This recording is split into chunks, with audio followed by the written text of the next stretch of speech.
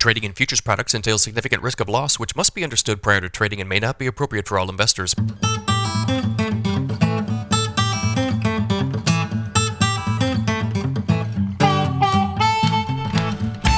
Good morning, everybody. It's Thursday, August 3rd, 5:29 a.m. Central Time. December corn futures up a quarter cent at $5.75.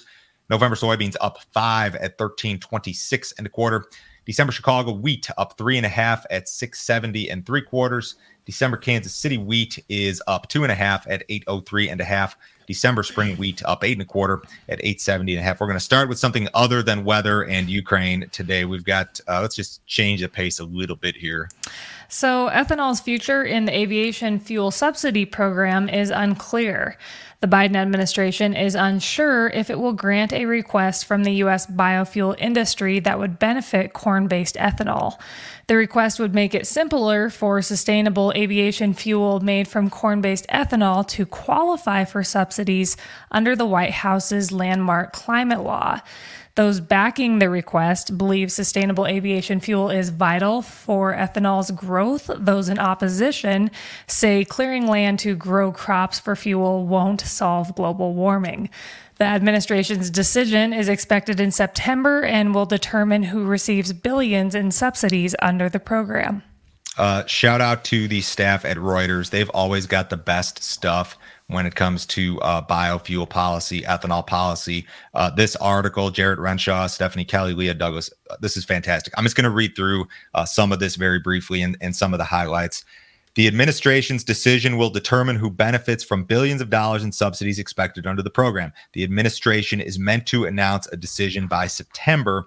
It hopes that the sustainable aviation industry, which is now minuscule, will meet 100% of aviation fuel demand at around 35 billion gallons per year by the year 2050.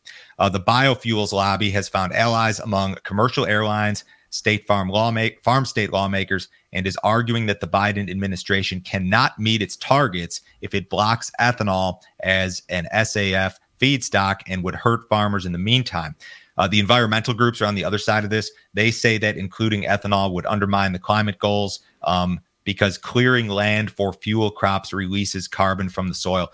Nobody told the environmental groups apparently that we are out of acres in the United States and that we're actually like shrinking in terms of farm acres.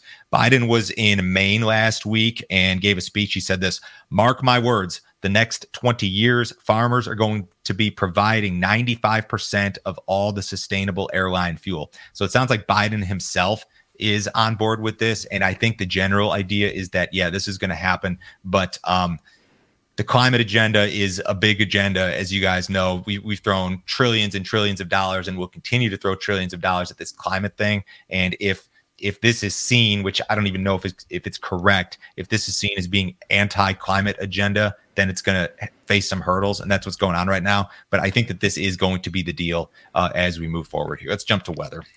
A storm system moved over southern Illinois, southern Indiana, and Kentucky early this morning. Rain fell across portions of southern Iowa, Missouri, Nebraska, North Dakota, and Minnesota earlier this week. There is plenty of rain in the forecast for the next 7 to 10 days.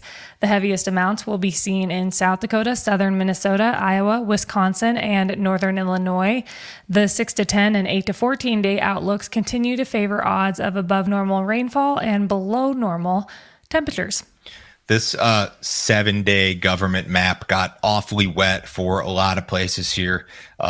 Northern, like you said, northern Illinois, look at Wisconsin. Southern Minnesota has been dry, and that's the area that could see some of the best amounts over the next 7 days, if this is correct, and it's not always correct, of course.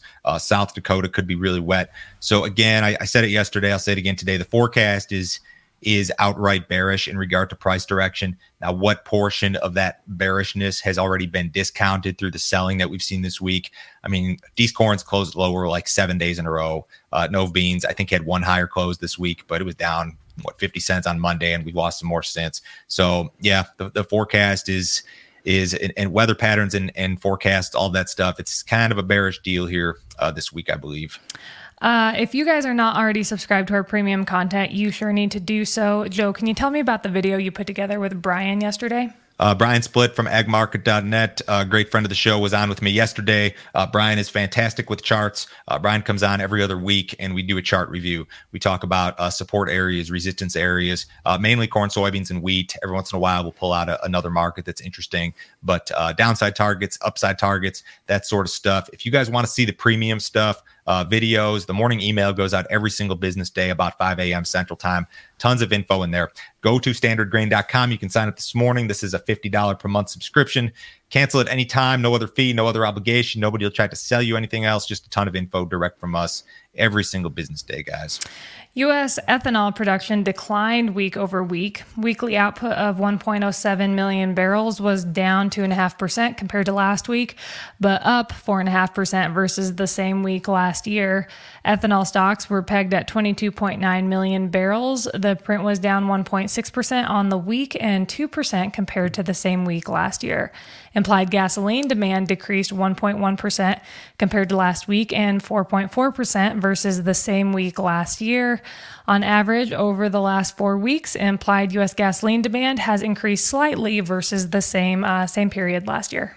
This is a good weekly print. USDA had its monthly grain crush report out earlier this week.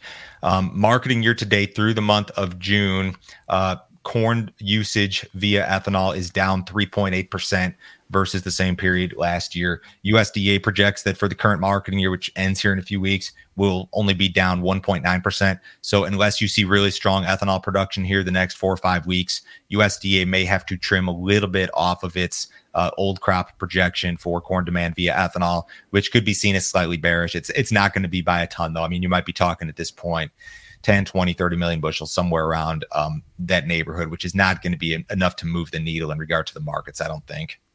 On Wednesday, Russian drones attacked a Ukrainian port city along the border with Romania, and Romania, of course, is a NATO member.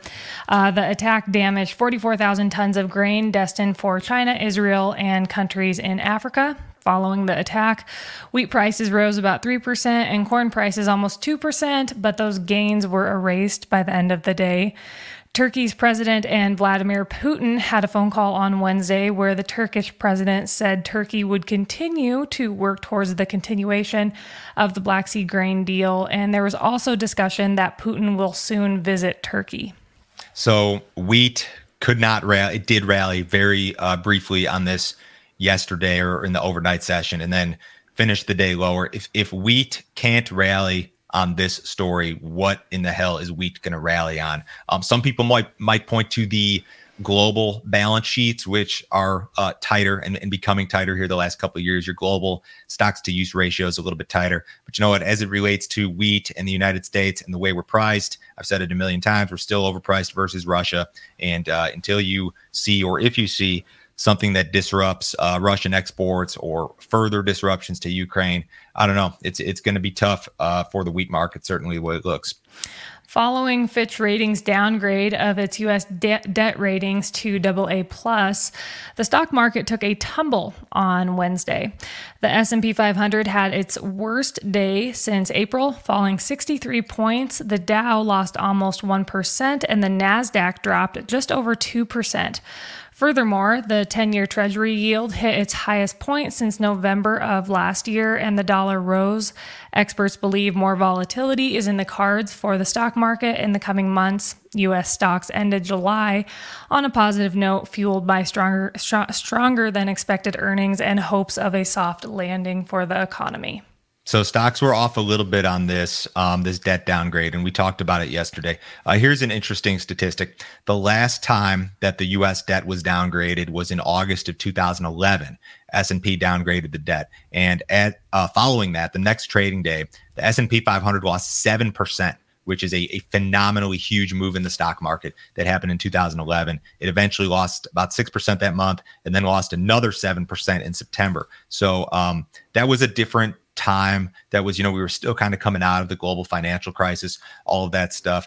Generally speaking, the stock market has acted really well. I've got my wall of worry back on the chart here. We have been floating well above the wall of worry trend line here, as you can see. It's super impressive to me that you've got the debt downgrade, you've got the Fed raising rates by 550 basis points over the course of the last 15 months or so.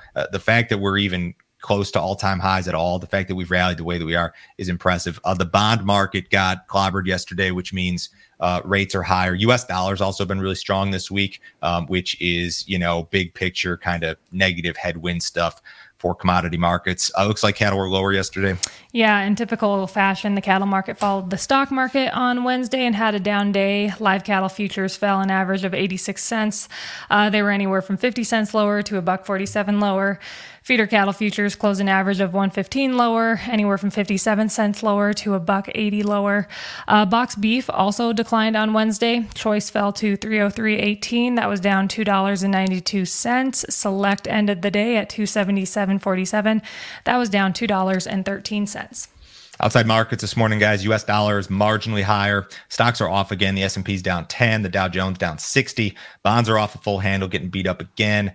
Crude oil is down 20 cents in the September WTI at 79.30. Have a great day, guys. We will talk to you on Friday.